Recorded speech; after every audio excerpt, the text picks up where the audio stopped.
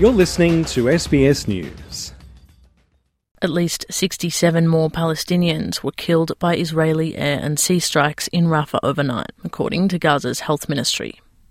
Over the past 4 months, residents of Gaza have been told repeatedly to head towards Rafah on the border with Egypt, with safety promised further south.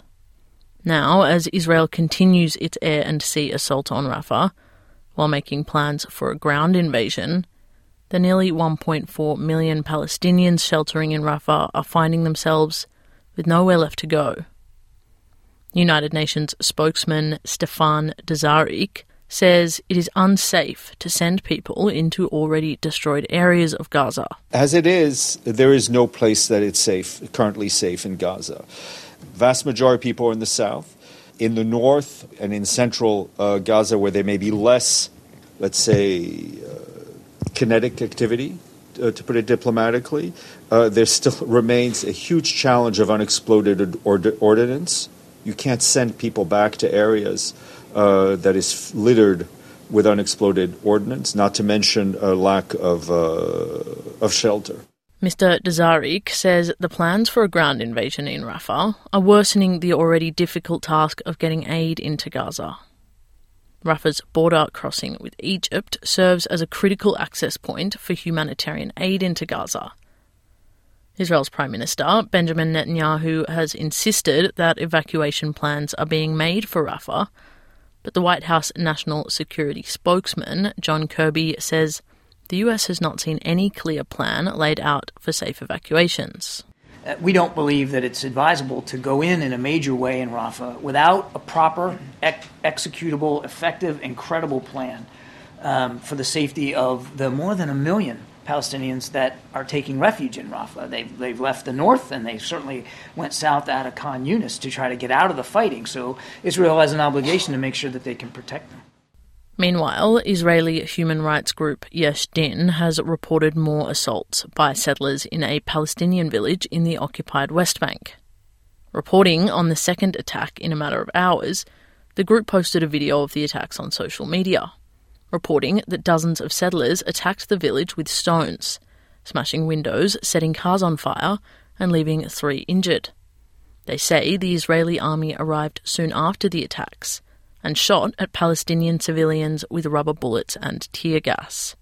Today, US President Joe Biden met with Jordan's King Abdullah II in Washington to discuss the devastation in Gaza.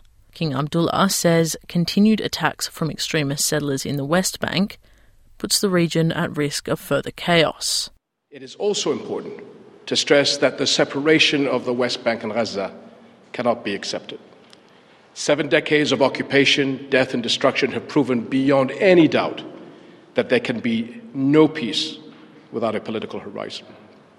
Military and security solutions are not the answer. They can never bring peace.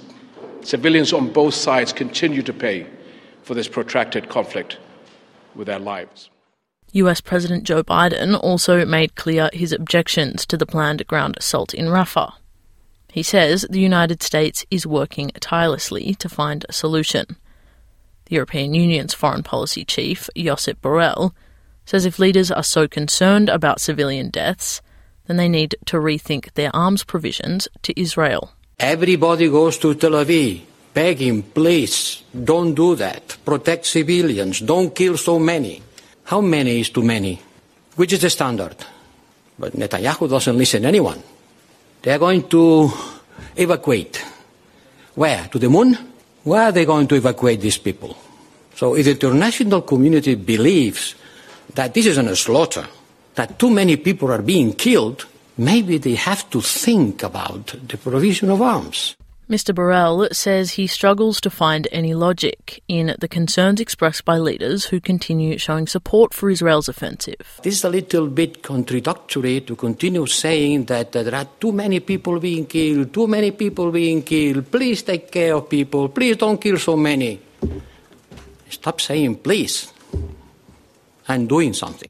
International Criminal Court prosecutor Karim Khan says amid ongoing investigations, the question of where the Palestinians in Rafah will go now should be on every Israeli official's mind.